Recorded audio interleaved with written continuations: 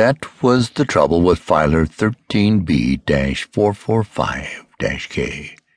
He wanted to know things that he had just no business knowing, things that no robot should be interested in, much less to investigate.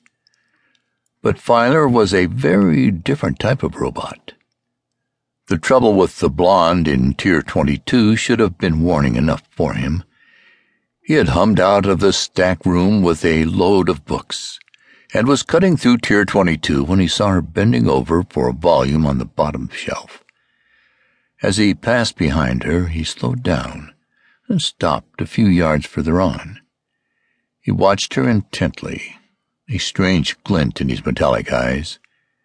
As the girl bent over, her short skirt rode up to display an astonishing length of nylon-clad leg.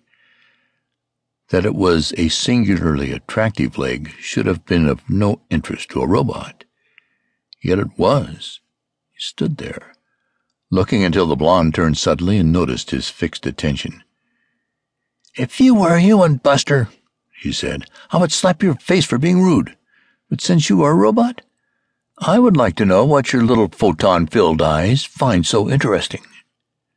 Within a microsecond's hesitation, Filer answered, "Your seam is crooked." Then he turned and buzzed away.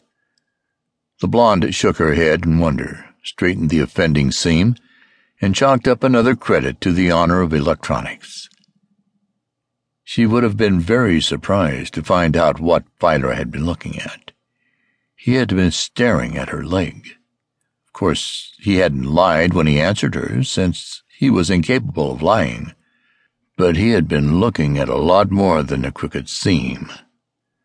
Filer was facing a problem that no other robot had ever faced before. Love, romance, and sex were fast becoming a passionate interest for him.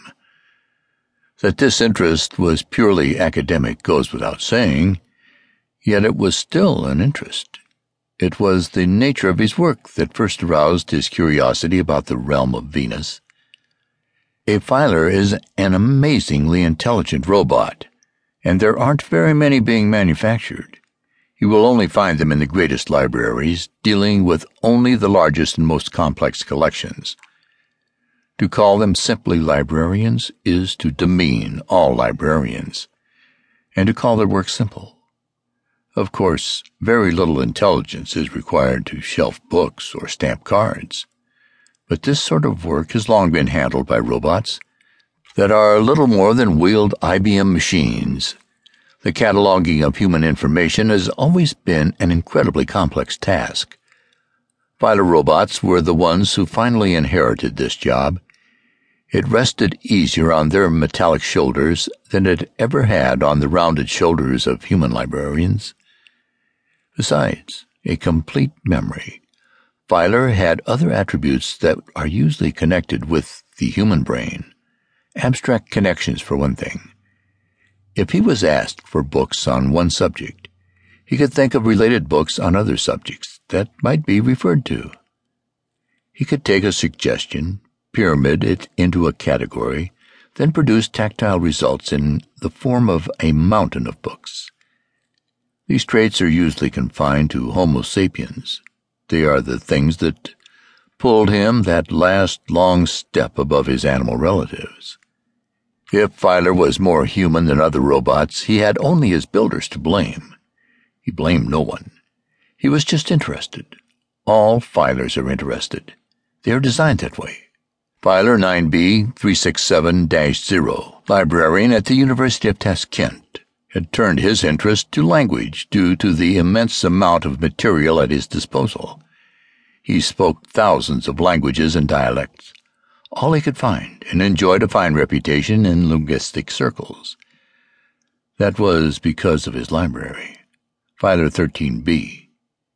He of the interest in girls' legs labored in the dust-filled corridors of New Washington. In addition to all the gleaming new microfiles, he had access to tons of ancient printed on-paper books that dated back for centuries.